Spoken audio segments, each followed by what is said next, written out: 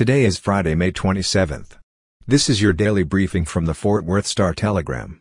It will be sunny in Fort Worth today with a high of 89 degrees.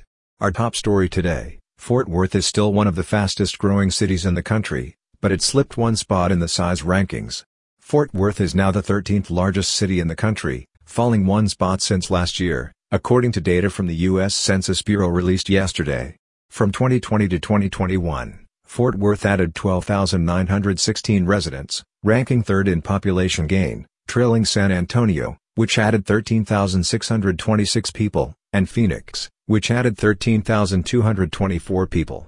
As of July 1, 2021, Fort Worth's population was 935,508, up 25% from 2010. Meanwhile, Dallas' population dropped by 14,777 in the same time period. Dallas is the 9th largest city in the country, with a population of 1,288,457 as of July 1, 2021.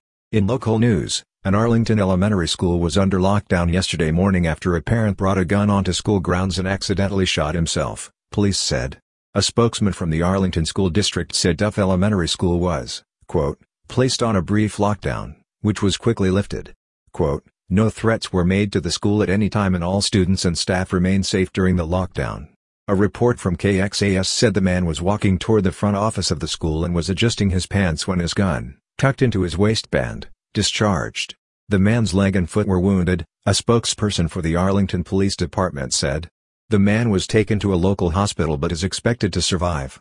The spokesman said the father with the concealed gun was at the school to pick up a child, and they don't believe he had any malicious intent. And finally today, a man was arrested after he was accused of making a threat against a Weatherford Elementary School on Wednesday. School officials at Mary Martin Elementary School sent a letter to parents saying that Hudson Oaks police received information of an alleged threat made by an adult against the campus. The letter said police immediately launched an investigation and made an arrest. Quote, I want to assure you this situation has been resolved, the letter said. Weatherford police said the threat didn't happen on school property, according to WFAA. For the latest in Fort Worth and Tarrant County news, visit star-telegram.com.